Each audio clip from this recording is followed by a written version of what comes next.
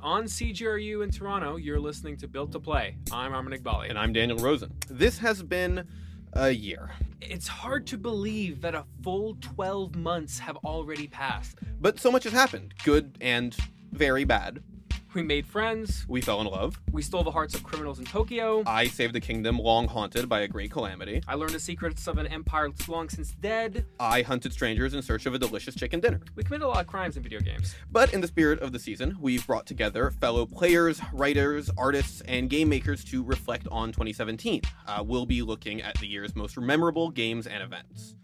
And before we get started, this is Armin from the future, dipping right into this episode, just to say that we definitely have a live discussion coming right up. Before we get to that, I want to introduce our panelists for the Skype discussion that we had just before the live discussion started. We'll be back with the actual crew in a moment, but till then, hope you enjoy. Hi, Janine. Hi, David. You both are freelance writers working in the world of video games. For those who don't know you, starting with David Walensky, tell us a bit about what you do.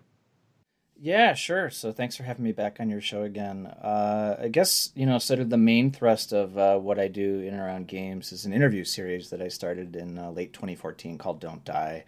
It's basically intending to paint games onto a broader cultural canvas. So the last few years, my conversations have been exploring sort of how gaming is part of a wider network of industries and subcultures, sort of all struggling to figure themselves out. So I'm Janine Hawkins. I'm at Bleating Heart on Twitter. Thanks for having me on the show, by the way. It's my first time and I'm pretty excited.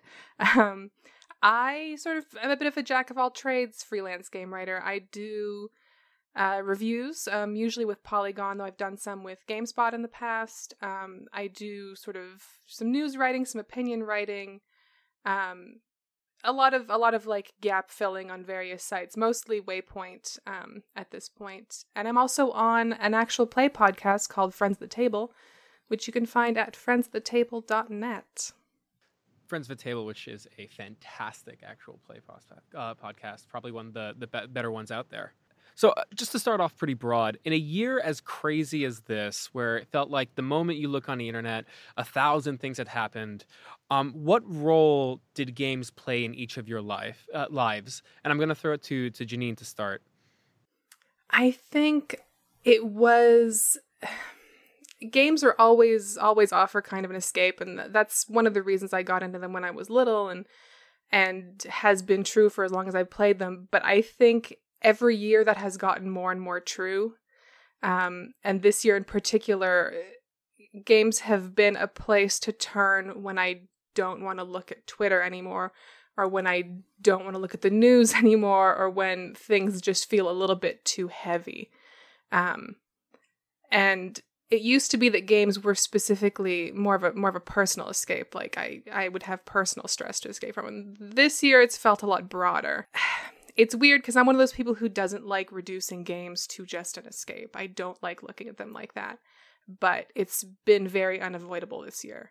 I can relate, and I don't know that it's a bummer per se. Like, I feel like I've put a lot of effort this year into reconnecting with how I used to experience games when I was younger, which is like being divorced from the types of narratives or sort of things that people like. I think about it like I'm trying to just sort of reclaim sort of the neural pathways in my head where, like, it used to be a few years ago, like if someone says Mass Effect, like you're supposed to say something about its ending. So I actually feel relatively lucky in the sense that I've retreated from a lot of that this year and arguably over the last few years. Speaking of kind of games as an escape, how do you feel that games writing, or rather writing about games, has kind of changed or matured in the last in 2017 to kind of fit with what feels like a darker tenor on the news more broadly? It's, I think, been a long time coming. I sort of came up in games writing through the paced game circles, and that was kind of always what was going on there. There was always this sort of, okay, here's this fun thing, but here's what it means in a greater context, and here's what political ramifications it has. Like, it feels like, as a lot of those writers have moved up the ranks, like Kotaku has hired a lot of people who came up through Paste in particular, those conversations have become a lot more mainstream in addition to it being definitely the time for that to be happening. Like, this is the year when those should be mainstream, when that stuff should stop being on the periphery from people who are interested in games academically to people who are interested in them broadly. I don't know. I mean, we talk about this sort of thing a lot. Like, is this stuff mainstream? Is it reaching through in certain ways? And I don't get the sense that it's necessarily spread wider than it has. I do know that for sure this year and in recent years, if this is a type of writing you want to do, there are certainly tons of opportunities to do that. A few years ago, it was very, very few and far between. Mm-hmm. Janine, you work in kind of almost every major outlet out there. How do you feel that the economics of freelance or even full-time writing about games has started to change? It's tricky. It feels like there are more opportunities. This is probably just my point of view because I didn't have as many opportunities open to me at one point, and now I have more.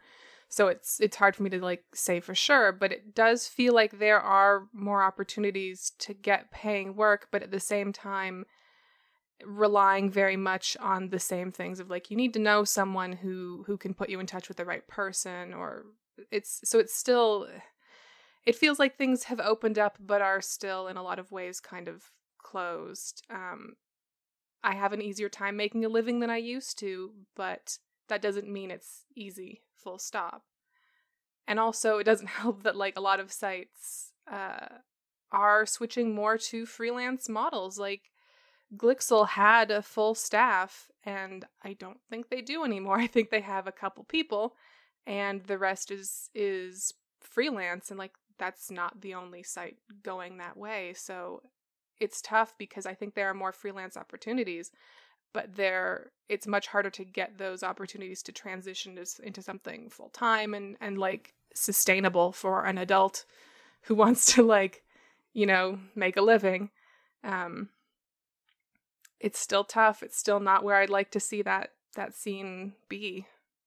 I've heard other people put it a lot more bluntly, which is just as a career path, it's just unavailable. I mean, I've seen my career go from being full-time in-house at places to another person I spoke with. I mean, Gita Jackson, who we've sort of mentioned her, but didn't mention her. I mean, we were talking about like, there's no gigs anywhere, and I think the trouble with games and the business of writing about them, it comes with a lot of baggage, like right out of the gate. Like, you need to know a lot, you need to have played a lot, and you need to have a certain level of familiarity that maybe you don't in other fields. Maybe that's wrong, and I think it just in some ways becomes an exercise in diminishing returns where it's a lot of work, period, to get in the door at a place, much less if they have a budget for freelance, if they're looking to add more freelancers.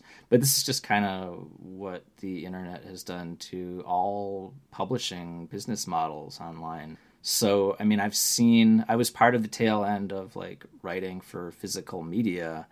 And as it's gone completely digital, perhaps rightly, everyone wants to have their voice be heard, but we're finding the realities and the economics of that are, well, okay, what else should I do to bring money coming in?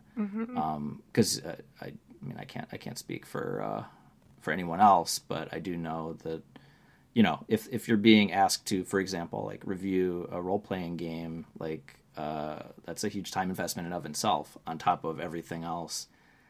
So it all really depends. I mean, I feel like I wish I could put some sort of optimistic bow on the end of it, but I don't really think this has been an optimistic year for many people. So yeah, I don't think I'm going to try to slap a bow on it. But it's hard, and I think there's the extra challenge of convincing people or yourself that your work is worthwhile and valuable when you're not getting that feedback from anywhere.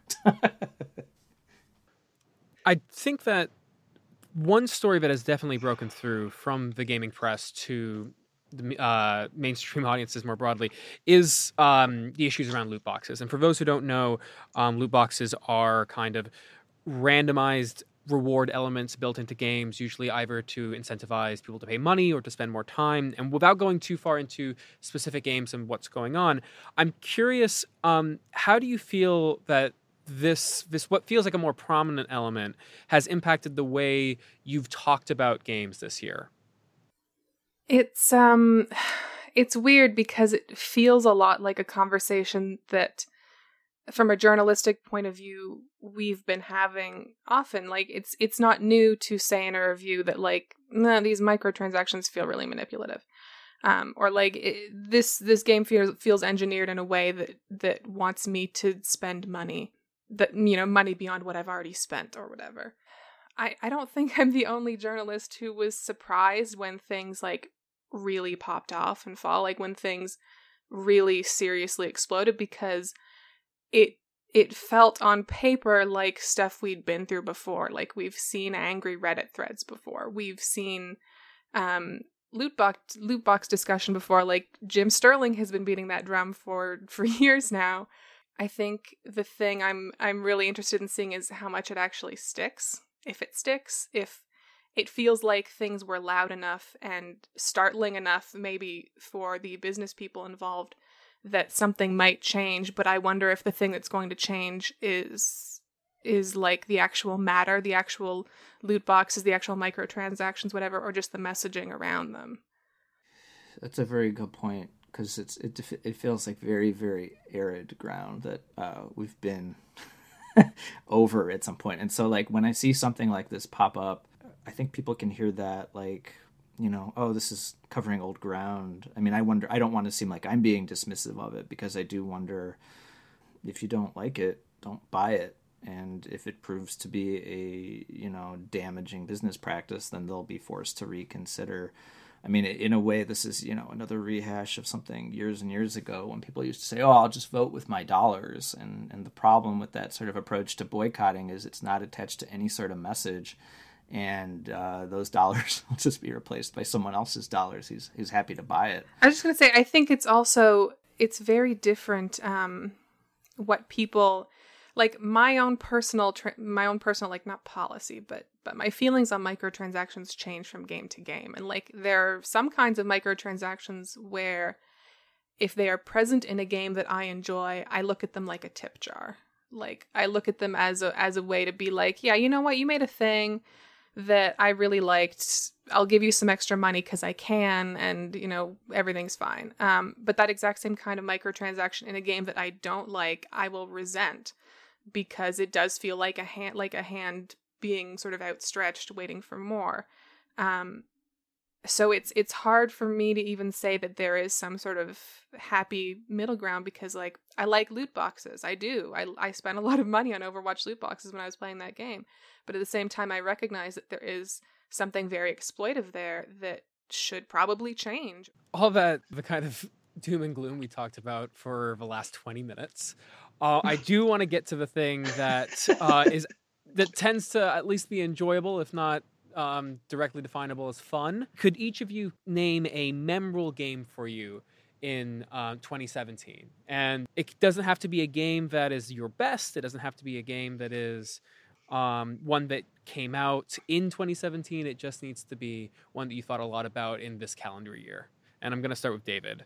I feel like this is going to be a predictable choice, and I'm surprised this is my choice, but the new Zelda game, Legend of Zelda game, Breath of the Wild, there's something about it that I found super duper refreshing. I mean, I'm surprised that I have found myself coming back to an open world game for something close to 200 hours this year. But I mean, that number aside and the length of time invested, it's just, for me, it's been a long time since I've played a game where the world makes you feel small and you are outside all of the time, and it's just a very relaxing, soothing world to exist in. And yeah, okay, technically it's sort of a mishmash of other things that have been done before, but I always feel like this is sort of what Nintendo excels at, which is just sort of packaging everything up in a really nice, rewarding way. Yeah, I don't know how to feel about the fact that I'm going to be getting a motorcycle soon in a Zelda game, but I'm going to... You know what? I'm going to press forward. because it's just been a thoroughly enjoyable ride so far. So that's the one I'm going to get back to playing tonight, in fact. So that would be my pick. Janine, what would your memorable game be? It has to be, for me, it has to be Yakuza 0, which was a game that I was assigned and like to review and an assignment that I accepted because I was like vaguely curious about the series. I'd never played one before. I knew the premise of several of the games. Like it was a series I'd looked into but never committed to. I went in expecting very much like, okay, this is going to be like a macho crime story, but it's a Japanese game, so maybe it'll be like a little less rote than what I would expect from like Grand Theft Auto or whatever. I knew it was wacky. I knew that was going in there too. I knew it was wacky and also crimey and also macho. I had those three things totally understood. I did not understand the like emotional depths of that series. I did not expect them. I didn't expect a series that was like very much about how a, you know, strong boy character could relate to other people and have like really intense feelings. I wasn't expecting a character that would cry multiple times out of that, like in the game from that series. I wasn't expecting like a really robust cabaret club game where you like get to know a bunch of girls who have all these really good ambitions and like really great relationships with each other. And the two things about Yakuza 0 that like really stand out are like the spectacle of it, the like really good, it's like a really well directed movie in a lot of respects. And then the sort of the way that personal relationships are shown. And it's done in a way that I feel like a lot of Western games dealing with similar topics really shy away from. It was very refreshing. It was very surprising. It was very refreshing for those reasons. All right. I want to thank you so much for both of your time. This has been super insightful, and I'm glad to hear about both Breath of the Wild and Yakuza 0. If people want to find more of your stuff, where's a good place to look? The best place is Twitter because I write for so many different outlets, so I tend to funnel things through there, and that's at Bleating Heart, like the sound a sheep makes. Best place for me is to just check out nodon'tdie.com. If you are so inclined, I am also on Twitter, which is just at my name, which should, I think, be in this episode, but I won't spell it here. Thanks again to Janine and David. Now to the rest of our show. So, Yifat, tell us a bit about yourself. I'm Yifat. I teach game design and 3D modeling in York University. Previously, I was in Sheridan and a few other places. I also make very weird games that no one plays, but as I said before, academia loves. I ran a different game conference in June this year. And yeah, that's pretty much... Oh, I'm also co-director of David Making Games. Should be said. Hi, I'm Taylor. I go by From Smiling on the Internet. I've made a bunch of small indie games here and there. Some people have known or not. I made a game called Frail Shells. And I also work in a studio called Gloom Collective, and I co-own that with 3 others, and we're making a game called Braver Network. And I've had games kind of like shown all over the world in a bunch of places and also on the internet sometimes, and that's me. All right, Gabe, tell us about what you do. Hi, I'm Gabe Sultan Johan. I am a coach for League of Legends. As this is released, I'm going to be academy coach of FlyQuest, which is an NALCS team owned by the Milwaukee Bucks. It's also a former writer for the Score Esports alongside Dan, and I am an avid video game lover just generally. So perfect. It's not just esports for me. Thank you, Gabe, for getting my conflict of interest statement out of the way. All right, John, tell us a bit about, you've been on the show before. Yeah, so I'm Jonathan Orr. I'm kind of like a journeyman at CBC News in Toronto. I've written a lot about video games in the past. I'm currently working on multiple projects on CBC Radio online side. This is sort of something that kind of hits on. We talked a little bit about this at the end of last year where we all said, oh man, 2016 was really rough, but 2017 is going to be great. And maybe that was a bad thing to say out loud. And what I wanted to ask sort of to the floor, well, no, was You're more the one that caused this. Just don't crucify me. Was in a year that's been this crazy, what role have video games played in your lives? If at all, if they've been something for you. And just to give people a second to think, for me, games have partially been an escape, but also partially been sort of a way to process events. I played, Tyranny this year, which is a game about sort of a little bit about the banality of evil, but also sort of about political evil and the decisions that are made. And it didn't make me sympathetic towards governments that may or may not currently be in power, but it certainly kind of put things in perspective for me. I played a lot of Breath of the Wild, which is a game that I kind of initially saw an escape, but became a system for me by which sort of giving me a large open world to poke around and be, if not an important figure, in a figure that solved problems for people, which felt very therapeutic for me in a way. But I don't know if anything else did something like that for somebody here.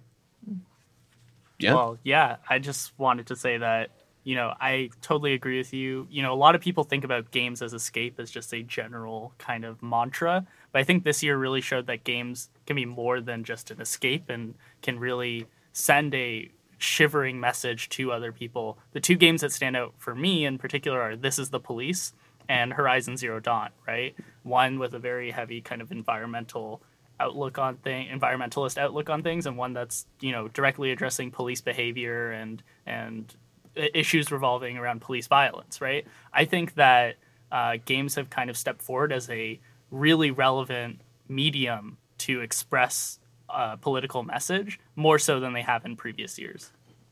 Yeah, just to add to that, just like in a critical sense, I find that the game that came out this year this was the first year I felt that games really were like less afraid about saying what they want to say. Mm-hmm. Where in the past we were like, we're not political. This year we're political. And for me I made a conscious choice to play games because I don't have a lot of time, right? I made conscious choice to play games that are short and that I will enjoy. So specifically a lot of games with a strong narrative focus. And I found that a large percent of the games I played, even big AAA games, had this strong political statement that I found. Finally, it was like, oh, finally games are doing it. I was so happy in a way. Yeah. It's really interesting because I feel like I come at this from like a really, really different place. Like I mostly make games and I don't play as many games as a lot of my like peers and coworkers in like the games industry.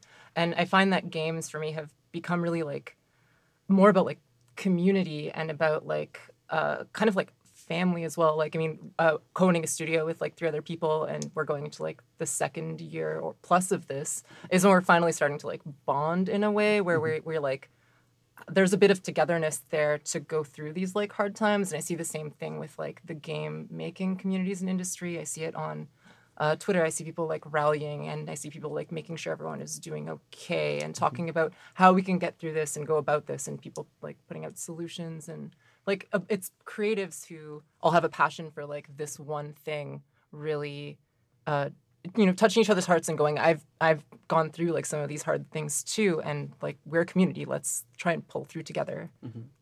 Having games as a support system, I think, is something that is really, especially now that we have, I mean, Toronto's kind of had this really strong indie scene, but we've, especially with the way Twitter has been sort of I think an approach to reclaiming Twitter to be something a little bit more positive. I've definitely seen that kind of support system show up. Mm-hmm. Yeah, it's tough because Twitter can sometimes be like a messy hole of like off, like, it can be in a lot of ways. If you're sensitive to that stuff, it can make you sad or feel awful because you see a lot of bad things happening all the time. But like there are good messages through there, and you get friends who are like, "Hey, I haven't seen you in a while. Like, I can give you a poke and make sure you're doing okay," and things like that. Like there's friendships through that are really important to me. That's a good tagline. Twitter, a messy hole. That's their new logo, actually. It's just like a scribble. My favorite game this year was like every time something awful happened on Twitter, I would go and open the news from Israel and said, "Oh, it can get worse." I don't know. Maybe I'm coming from a little bit different, but like working in the news, like it's just been an amazing torrent of stuff coming out every day. And for me, I guess games kind of hold a pretty traditional space of escapism. Like I've spent, dozens and dozens of hours kind of mindlessly playing games like Destiny or Diablo, or, going back into comfort zones, especially the 16-bit Super Nintendo games. I managed to grab a Super Nintendo Classic. But, when I was looking at my list of like, what are the games that really hit me the most, they're the games that I didn't necessarily spend as much time in, but the ones that, like, as I've said before, tackle really interesting subject matters and themes, and just interesting discussions, especially made here in Toronto, like Lady Killer and Her Binds, A Mortician's Tale, Tacoma as well. Those ones really kind of stick out to me, even though I might not necessarily have dumped all my hours in throughout the entire year, but they are really ones like absolutely worth talking about. So this is a fairly broad question, and it's more focused towards I guess Yifat and Taylor here, but what do you feel are the new challenges facing game makers in 2017? It feels like the monetary environment is changing, and the situation in Toronto is becoming a little different. How have you been feeling this year? I think that it's kind of funny to say because it's like the way that the market is and the way that like people can make money off of games is changing, but that really isn't like a new thing to me. It's like it's felt turbulent and awful and inconsistent for as long as I've kind of been in games. And that it's not as long as some people where like I definitely hear of the golden age and things like that. But I think that there are like some new things, but it being hard to make money is maybe not one of them. I have to give this a little bit more thought though, as far as like what is new. Yeah, I mean we've been in the indie apocalypse for at least 10 years. So, is it still an apocalypse? I don't know. I'm making a home of it. I think at this point, if you make games, you really just want to make games. It happens a lot because I teach, so I have students, and one of the first things I say to them, my job. I jokingly said once that my job is to crush their dreams. I sound really horrible. I'm not. I'm a good. Every teacher I know has said that. Yeah. Because You would be a great journalism teacher. It just, if you want to make games don't have money, not to creators. Occasionally there's the huge success, the Cuphead, but does happen once in a while, and out of like every person that mortgaged their house but then become a huge success, there's 50 other people who lose their house, right? It's interesting because I feel like there's a lot of new things that are actually more helpful to developers than there are like challenges. I mean, I think that the situation gets a little bit worse every year just because there's like way more people trying to make games and trying to be successful in the industry, like way more students coming out of schools. There's more programs and there's just more people. It's easier to get lost. And I don't know if the amount of money is like increasing, so it's getting spread around a little bit more thin, which is fine. But I do find that nowadays there are more actually like weird small community run type things that have started to take place and take off and get more grasp just because there's a higher number of people involved.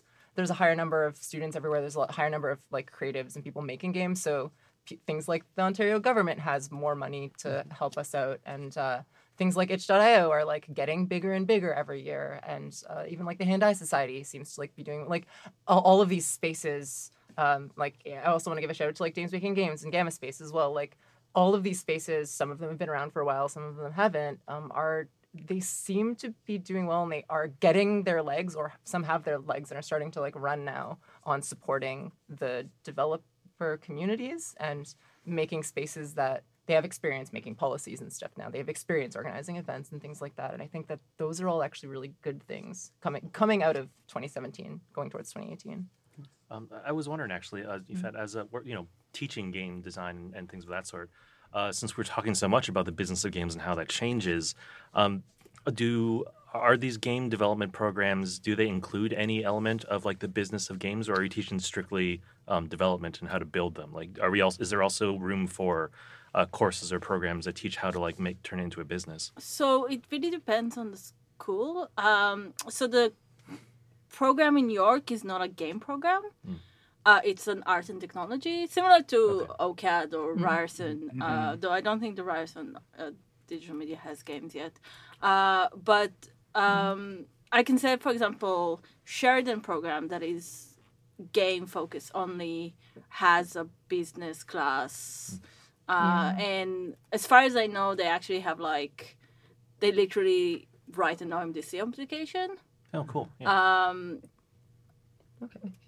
I don't know in terms of York if they have a specific business class. They probably have a business class, but they don't have a game business class. They just have a business class.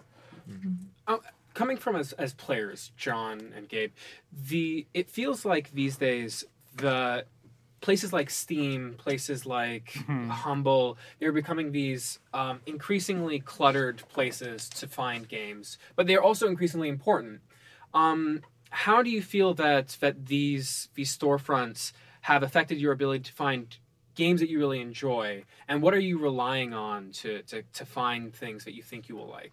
Yeah, I mean, it's not just those two. You see everyone kind of jumping into this, like the way Blizzard's Battle.net client works now, the way that Twitch, the streaming site, even starts to, peddle games to people, essentially.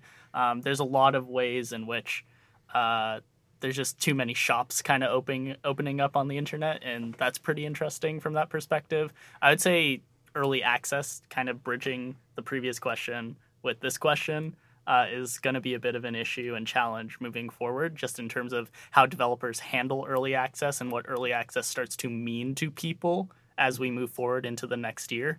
And I think Steam is taking steps, or has been trying to take steps, to kind of curb the way early access has been exploited by certain individuals one way or another. And that has made it difficult to kind of find what you're looking for. At that point, it's mostly word of mouth that you kind of have to rely on, just because scrolling through such a vast library in Steam alone is just, it's a full-time job in and of itself. So, like, it seems like there was a point where Valve was like, yeah, curators, like, this is the new solution. And before that was like Greenlight. And now I'm not really, like, I don't think anyone's really sure about what they're doing. And it's now just you basically pay $100 and you can put your game. But I don't mean just for submitting. I just mean like how do you get on the front page, how right? people get the games is like, it's just like this endless scroll of like things that Steam's algorithms do, I guess. But I don't really, like, it's complicated. You see it right now, right? Because like people, like, I've only seen this because of Twitter, but like Gorogoa is a really cool game that just came out and is like not on any Game of the Year list. There are no reviews because everybody's on vacation. Like, the only way I'm seeing this game is word of mouth, and it would have gone like I'm loving it, but like I would have completely missed it, and absolutely. it would have been a shame. So there's a phenomenal feature about that game specifically on Kotaku that came out just this week. But yeah, otherwise I would never have heard about it. Like, it's like it reminds me of like in the old games magazines, like in the 90s. There'd be all these big pages of like new releases and stuff coming out. There'd be like one pick and like 2 sentences about it, and it's like it doesn't go totally in depth, but it kind of gives you like this umbrella like look at everything, like not zombie umbrella, but just like a look overall. That's another thing of the development that is happening with games, where because there's so many games and you can pick and choose what you want. A big game release doesn't mean a success. Like, AAA release is no longer a success. It's also a matter of the AAA games having such higher expectations by investors, shareholders, just all the numbers. Like for a smaller indie game, a couple thousand sales is probably a good start. Whereas like a AAA game by I don't know, I have no idea. That's another big thing too. Like, we don't know. I will say that a big thing too is that, and obviously part of it is that the business side of stuff should remain like a developer, especially an indie developer, doesn't really want to put that stuff out there. But like there is, I think, and it is increasing a not a lack of communication, but there are things that that players don't know that developers do, and that sometimes that's a good thing. But I think that a lot of crappier people on the internet have kind of taken that stuff and turned it into some sort of bizarre rallying cry that has made things very divisive. I really think that's a big thing, especially around Kickstarter. Yeah. And I mean, kind of like Patreon's had some stuff, but like Patreon as well, like any place where like the developers like, I kind of need this much money to like make games, and then you get a lot of people on the internet, probably mostly young people who like live at home or that are like fairly privileged in a bunch of ways, basically. And it also stems from like the culture from the time that we don't like try not to the bad time. The bad time. There's a lot of people from those spaces that I think they're kind of taking this ethical rally against like game makers, and they also don't know how much work or how much money like making games is. And even if they're people that have a passion for making games, they don't have the perspective on it. And so like someone will do a Kickstarter for like $100,000 for like an indie team, and they'll be like, oh, they made like $100,000. It's like success. Meanwhile, that like pays the team because it's like 5 people for like less than like half a year or something, or like and never mind all the like legal fees and accounting and the Kickstarter cut and all these things. And so a lot of players really don't know the like kind of work and resources that just go into making a game. Like you can say, oh, like, we'll just work on it and don't get paid or all these things, but that's not how you can't spend time doing that when you have rent and like food You to take buy. people to eat, right? You gotta live. Exactly. Like, And I think everybody. in a way, especially in Toronto, we're very privileged that way because we have government grants. Yeah. Everywhere else they don't. Or they have very little. Again, I'm an immigrant, so I can tell you, like, in Israel, you don't get government grant for making games. You don't get money to make games in general. I would love to see what kind of games come out of that scene if that were the case. I think the game industry in Israel, as far as I know, it's mostly casinos at this point. And that's not the only place, right? That's a very common thing. Absolutely. And so we're very privileged where I don't have to go to Kickstarter.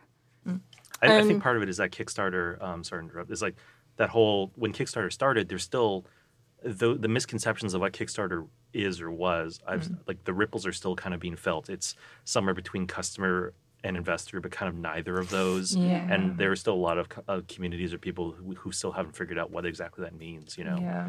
if you really want to become an investor, then you might have moved on to, like, I guess Fig or those other ones where you actually have a stake. Yep. But if not, you know, what does that And really running mean? a Kickstarter is a lot of work. Yeah, it's its own job in a lot Yes. of cases. It's a lot of running a Patreon. It's a lot of work.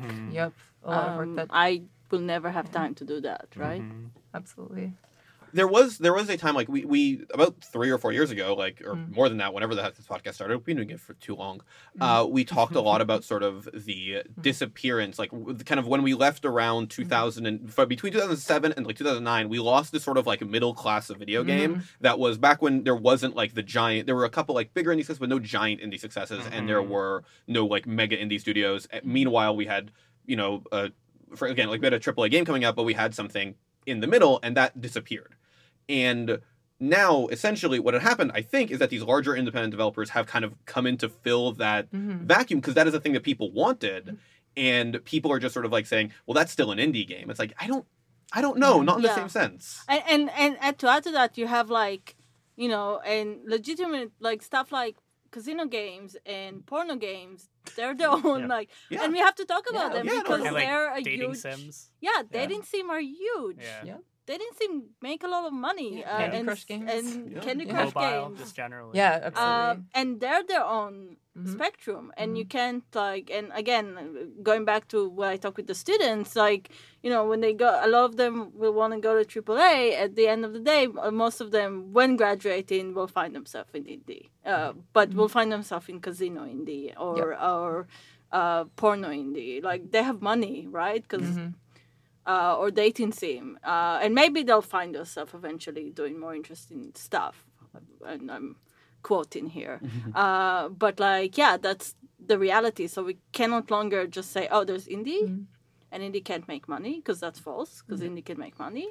And there's AAA, and AAA makes a lot of money. And it's also worth noting that AAA is just at such a, in the last 10 years or so, it's blown up to a giant, like the budgets of AAA games now are just so astronomically higher and bigger They're cartoonish, than right? what, Like, than what like a AAA game in the PlayStation 1 era was like maybe made by 10 or more or less it was made by 10 or 20 people. Like Castlevania Symphony of the Night, I believe its main team was still around 10 people. Compare that to it's the definitions of whatever all of this is kind of are indistinguishable from 20 years. Oh, I want to poke in here really fast, and I just want to I feel like in these kind of conversations, a lot of times it's easy to be like, everybody wants to be indie, that's the dream. But like, I definitely think that there's a lot of good, and you know, people are happy working in like AAA or in casino games or in like porno games or dating. Like, if people are happy working in these spaces, that I think that that's a really good thing if it's like healthy for their lives. And I don't think that like everyone needs to risk themselves being indie to chase after something that I don't even know if that's what they want. Like, it's hard to say. And that's legitimate. Like, having a job that is a full-time job, a 9-to-5 job that pays your bills and gets you like health insurance and pension plan is not a bad thing. It's awesome and respectable. It's also worth noting that a lot of the new the recent indie successes like Firewatch, or like, even in Canada, The Long Dark, they were formed by lots of people who used to work in AAA, so they know their way around the business more than someone who might just be striking it out on their own have been. One or two of them might be, quite frankly, they're a little bit comfortable. Like, they're in a good place to start a studio by themselves. Not everyone straight outside of a development, like college, university program has that kind of leeway. They have the savings and all of those things. And just like the business experience, Absolutely. Gabriel, I think you're in a pretty unique position compared to everyone else in the sense that you are seeing a new front of kind of video games. Working as a coach, that's a job that didn't really exist, at least not in the same way 10 years ago. No, not at all. What led you to become a coach for League of Legends? Sure. So, academic background. So I was a graduate of political science, and I did a lot of data analysis work there using stuff like SPSS or Excel, etc. And I did that for kind of looking at East Asian politics more generally, but there was kind of a call out from the University of Toronto League of Legends team at the time, many moons ago, asking for help on the analysis front, and I thought that I could polish and kind of build up my skills by transferring those skills to that game. Eventually, I was working with them, and one of our players went professional, so the coach at the time had to become a player, and I had to become the coach because I was the only other staff member, so I was kind of thrust into a position that I didn't apply for. Luckily, I had experience coaching in the past as well. Coaching just generally in terms of being a motivator and in terms of being the kind of person that people can look up to as a role model for certain behaviors, that's pretty transferable. So what is you mentioned your team in your introduction, but just so that we have it here, who are you working for right now? So right now I'm working for FlyQuest. It is the NALCS North American League of Legends series team owned by the owner of the Milwaukee Bucks, Wesley Edens. So clearly all mainstream sports is trying to get a piece of the pie. And I think yes, and they're very much in there. Yeah, and I think like with Overwatch, with a lot of these other games, you're starting to see more sports become a bigger part of it more broadly. And I feel like a lot of people look at the big numbers, and that's and the fact that sports are getting involved. But the thing that like I think about is that like players in the NFL, for instance, aren't treated especially well. I would think. How is this influx of money or this generally the growing of the space faring for the players? And as a coach, what does it look like from your angle? So it's totally esport dependent first and foremost, right? Right. But I will say that regulation is only slowly catching up to the actual amount of investment in it. Right. So for example, a players association for League of Legends in North America only was just formed like a couple months ago. So in terms of that type this is season 7? Yes, season 8 of the Professional League? Season 8. Of the Professional League? 8 years in, it's kind of just starting to happen. For coaches, for example, no movement on that front whatsoever. So not even the full amount of staff get that kind of ability for any sort of collective action at the moment, at least. In other games, it's almost completely absent, and it's actually interesting to see that organizations have taken the first step to kind of have collective action together. So esports organizations who employ the players are starting to kind of, I guess, unionize themselves and kind of drive negotiations, but in the interest of obviously the organization and maybe not so much the interest of the staff under that organization. So it's pretty disparate and pretty different depending on the game. I don't know where it's going to head just because we've only seen kind of the first player specific association kind of swell up.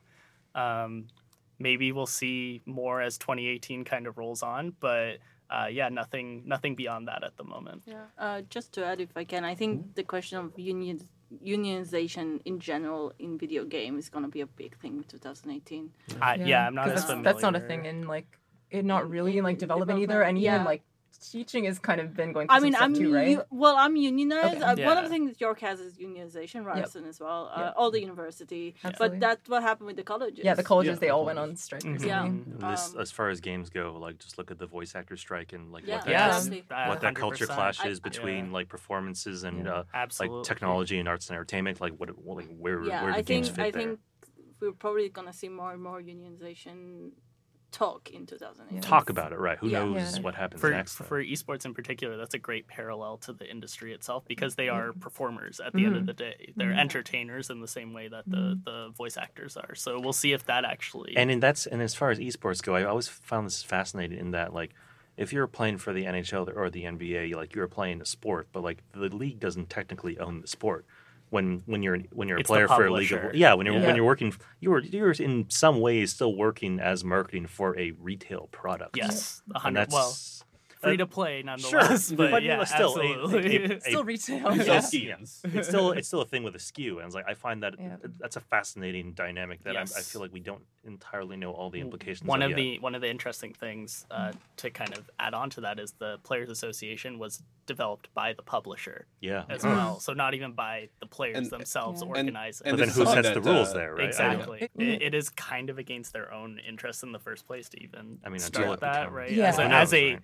if we're talking like Yeah. super Though evil it would be if it corporation. worked, and both Gabe and I Exactly. did the research on this. If it actually happened and became a proper players union, the association as it is right now does not have collective bargaining written into them, but they could theoretically have it if they move towards that. And they But have said they're open to They it. have said they're open to it. But both Gabe and I have reported this. It would be the first time a like successful professional sports league, whether that's sports or esports, like a professional league would have a players association kickstarted by the league Yeah. itself. I do think like Riot overall seems to be a company that like doesn't. They're fairly not evil from how they approach stuff.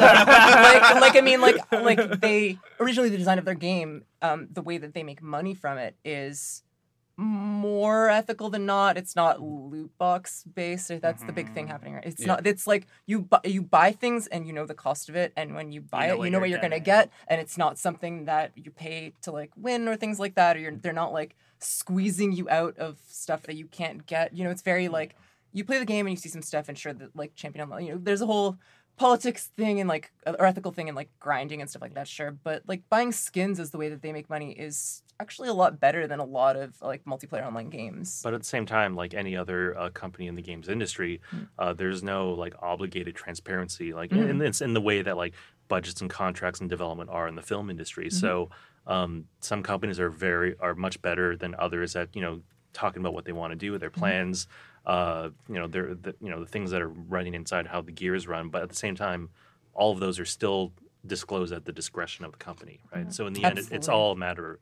It can all come down to, in one way or another, a sense of PR. I think that there's a really there's kind of like a theme here along all of the stuff that I have been recognizing for a little bit now is in 2017 and a little bit before, but specifically it's been very loud in the past like few months. And I think it's just everyone being like, everybody deserves to have a rent and have food and have have these basic things that are not basic yet. They aren't really, not everyone has them and you have to fight for them. And everyone is slowly being like, no, everyone should have these things. And that is kind of, I think it's been amplified due to the kind of just bad stuff that's been happening in like states and the politics, the things that have been hard. And I want to say not moving forward in a lot of ways. That's like a political thing. No, But it's certainly not. But there's crossover. There have been more stories in the last few years, especially in the states, of how changes in healthcare laws affect how studios work, how developers can earn money, and how what their safety net is, and how that affects the games that are out there. It's very exciting that 2018 may be the year socialism takes hold. And Fight. raise the flag. I mean, but that's the thing where the situation is so low that people are starting to socialism. That's not such a bad idea. It's really cool. It's It's a cool thing. Yeah. I mean, it's complicated. Yeah. Yeah. But it's a movement in a good direction. Yeah, the ideals behind this are one of accessibility for everybody, Absolutely. and the necessities you need to live and be a happy person. Be okay. Just be okay. Yes. 2018, be okay. Be okay. Yeah, I mean, Good. I think that's important. I think, this year for a lot of people felt like forever. Is it over yet? Yeah. It's not over yet because we still have to talk about our favorite or Nice. most memorable games. That was the Right. closest I had into a moment to a transition here. Good segue. Good Oh, we segue. went, I'm we very went proud of you. really deep this I'm year. proud of you. That was a gimme. Yeah. Thank you so much. All right, so I'm gonna start with you thought. What is your most memorable game of 2017? Can I not choose a game? You what would be your alternative? It could be an interactive experience. I'm going to choose the Nintendo Switch. Okay, go ahead. Yeah. Most Heck memorable yeah. object. Oh my god, that launched this year. Yeah, and I think that Super was long, the yeah. biggest thing that happened this year in terms of gaming. I was really Yeah. worried you were going to say Tinder. Like for a second, I was like, oh no. Why was the Switch the biggest thing for you this year? I think having the ability to having this console that is just small, but it's big enough to put in your hand. You can connect it to everything. Nintendo support for indies, publishing on the Switch. This for me, it was the biggest thing in gaming this year. All right, Taylor, what have you been thinking about? Well, I do want to give a shout out to the Switch because I've been playing a lot of Splatoon, and that's my like honorable mention, Splatoon 2, because the number 1 was so good, just everything. The game I'm going to pick, and this was a hard one because I've only played like 6 games this year, is actually a game I played at work in our like small studio, the 4 of us. We played a game called Follow, and it's a game made by the person who made Microscope.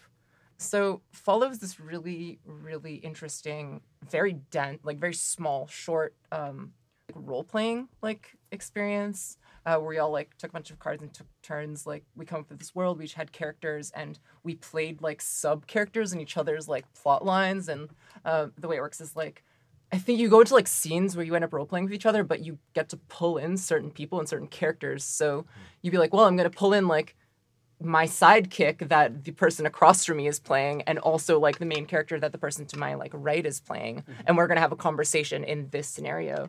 And it was just a really, really memorable organic experience. And I don't know if anyone on here or anyone in this room has heard of Microscope, which is an amazing world building like RPG experience, and it's super fun regardless if you're making like a game from it. But we used that to build one of the worlds for our game, and it was just so organic and so top notch. All right, Gabe, what is your most memorable interactive experience? Sure. Okay. Well, I was told to keep it to 1 during the pre-show, but I do want to give a shout out to Death Stranding. Okay. I haven't You interacted with the that, trailer. right? Yeah. I interacted emotionally and spiritually with it. I gave it a good The thumbs up. baby. I'm gonna stick to like a game here too. I'm gonna talk about What Remains of Edith Finch. That game was the most memorable experience to me.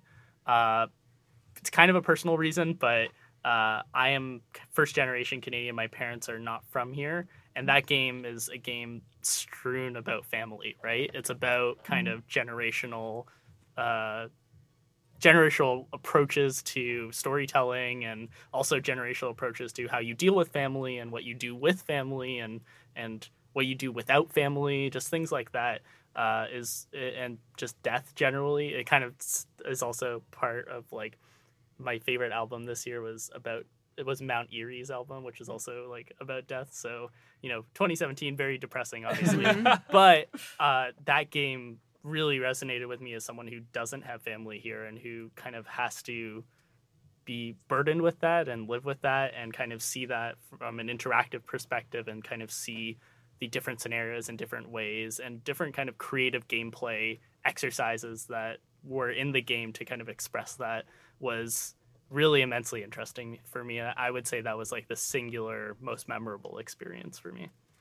And John, what have you been thinking about? Okay, so honorable mention for me is like the best game that I never played and have no intention of playing. That would be PlayerUnknown's Battlegrounds, because I have watched hours and hours and hours of matches and Let's Plays and chats and streams of that game. Man. It is such a bizarre, It's fascinating thing. It's like the academic, like every academic alive is obsessed with EVE Online, but none of us will ever want to play it. Yeah. For good reason. I know that a lot. For me, like my best or most memorable experience was playing the raid in Destiny 2 over the course of about like I want to say 18 hours in a week with some friends of mine, and it was like joy and torture and anguish and like going through this one stupid room for like 7.5 hours, and then when we finally beat it, it's like the most amazing emotional release ever. It's kind of a mess, like design wise. It is a bloody nightmare. But it's like there was no there is no greater reminder that games can bring people together and is like this beautiful social experience. If you know, like, you know, if you find the right people, find the right friends, and like figure out how to work together, like you feel like the Power Rangers after they just beat a monster. It's absolutely fantastic. All right, Dan. Oh, okay. I have to do this. I know we're gonna have a proper. Yeah, so you don't need to go too far I won't into go too it. far, but I will say my most memorable game experience of this year was completing the Terrytown side quest in Zelda Breath of the Wild, Yeah. which. Oh man, I haven't played that yet. Don't Okay. kill me with I don't want to this. spoil. I'm not going to spoil too much then. But Thank it you. is a side quest that is about community building Mm-hmm. and about introducing people to each other that build off of each other's skills, and it ends in this really kind of perfect moment that encapsulates what you did to build this place. You build a town essentially, and you do it through the people you know and finding people like them who would like them, and you create a community for those people and yourself. And it was something that I feel like I really needed in early 2017 when I beat that, and it's something that I still think about a lot. The way that quest is done is really beautiful, and even just the way the music is designed. Every time you bring a new person to that town, it adds another instrument. And at the end, you get this beautiful, what I think is honestly the most beautiful song in the game. Yeah, I don't know. It struck a real chord with me, and in a year that I kind of needed community stuff, it let me. It essentially said like, hey, you can build something here. Can I just jump off that Yeah. and not like what Sure. Dan said something that just like rung through me is that 2017, you know, it was a great year for games, but games music and music in games was Yeah. absolutely amazing. Mhm. Yeah. Like you cannot even just like sound design just generally. Just to was- add, my other choice for best game was Nier Automata. Yes. Yeah. Its soundtrack is fantastic. Yes, so Someday. that's my most memorable game of God, that 2017. game. That game is incredible. I'm still like in the middle. But Yeah. I haven't played it, and I will some year, I some am- decade. Oh, I am man. about 4 hours in, and maybe I will beat it in 3 years. Yes. It is a really interesting approach to telling a non-linear story. It is and it's above all, without spoiling it too much, it has a beautiful soundtrack that only gets better the further you get into the game. And the characters manage to build on each other that I don't think you really see that often in big budget games these days. So I'm just happy that Nier Automata exists in some form, or Nier Automata, whatever side of this war that you're on. It's been a long chat. Yes. And a long year. Yeah, and a Yes. very long year. a lot of long things this, This is a this time. long. But before we Yeah, say that was a goodbye, good face that you we're just gonna Thank go you. around the room again, and you can let everybody know where to find you. I'm gonna start with Ifat again. I'm really easy to find because I'm the only person alive with my name. So if you Google Ifat Shaikh, you'll find me. I'm on Twitter. My username is Ifat Shaikh. Yeah. Yep. I'm pretty easy to find too because nobody has my last name. But so if you just Google Taylor Baywu or From Smiling, you'll probably find like my Twitter or my website. And I'd also say like go to our studio's website, glumcollective.com or bravery.network, and you'll see some of our stuff that we make a little.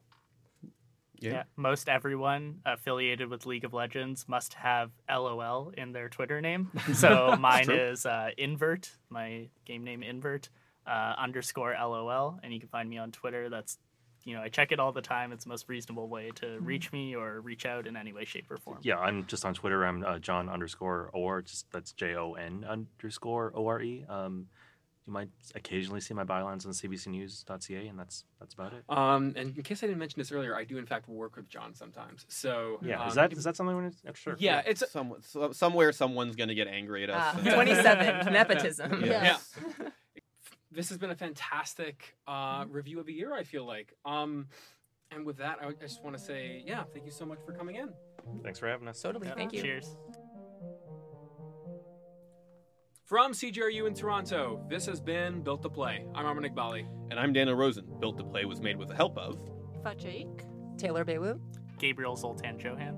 Jonathan Orr. You can follow us on Twitter at Built to Play or visit our website builttoplay.ca. You can find us on Facebook, but hey, if you really like the show, be sure to tell a friend. Or leave us a review on iTunes. That can really help us out. Or you can send us an email at builtplayshow@gmail.com. It'd be great to hear from you. You can follow me on Twitter personally at Flarkon. That's FLRKCON. He's FLARKCON. I do this literally every time. I am at Daniel_Rosen. Thanks so much for listening. And remember, have a great year.